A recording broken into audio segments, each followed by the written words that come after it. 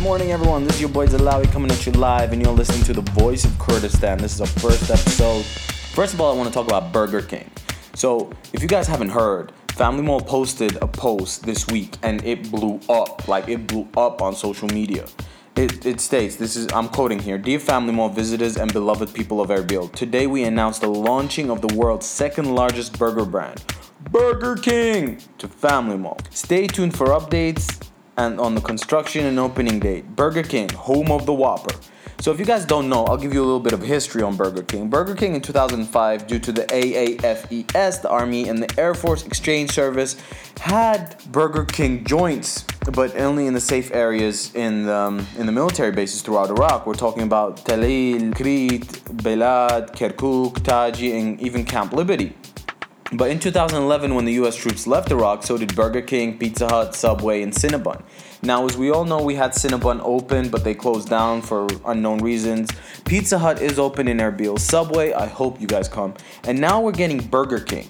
So the news on Burger King opening its doors in Family Mall is huge in Erbil. What we dream of is McDonald's, and Burger King is a step towards McDonald's. Now, if you guys don't know how much it costs to open up a Burger King, we're talking about $3.5 million minimum, and then you have to pay percentages to Burger King, you have to pay ad revenue, it's crazy.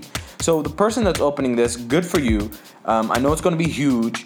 I know KFC's probably mad because, people like to buy KFC, and Burger King's going to take a lot of business from KFC. Not to mention Hardee's is probably going to die. Hardee's is going to close. Talking about food, does anyone else miss TGI Fridays? I really miss TGI Fridays. Anyway, in other news, we're going to be talking about the 150-meter road. First phase of the 150-meter road has started, and it's 14 kilometers long, and it's been ongoing for a month now.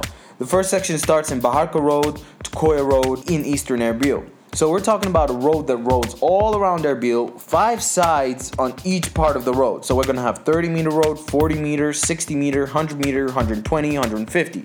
Now, no one really knows why they're called 30, 40, 60, 100, 120, 150, because the rumors were that if you measure the road from one side to the other, it's a 120-meter road, 100-meter road. But if you think about it, it's not that much. So we don't know what's going on here. We don't know why the names. Now, I'm going to give you a small idea of how much this is going to cost. The first section alone has 3 exchanges and underpasses will cost $131 million. That's how much has been allocated for it. But the good news is the Hammond Group, which is the road, the people that did 120-meter road, are doing it not for free, but they're doing it, and then they expect to get paid later by the Kurdish government. So if you count the whole 150-meter roads, this road will include Veneslawa, Daratum, Kasnazan, Shawes, Mala Umar, Baharka, Kani Kirjal, Katiwa, Mamzawa, Sarkarez, Grind Muhammad, and Murtaka. Well, the idea of this road is it will put Erbil together almost even more, and we all know that 120-meter changed all our lives. Like the people that were living in near Majdi Mall, they get to come to work to Ankawa and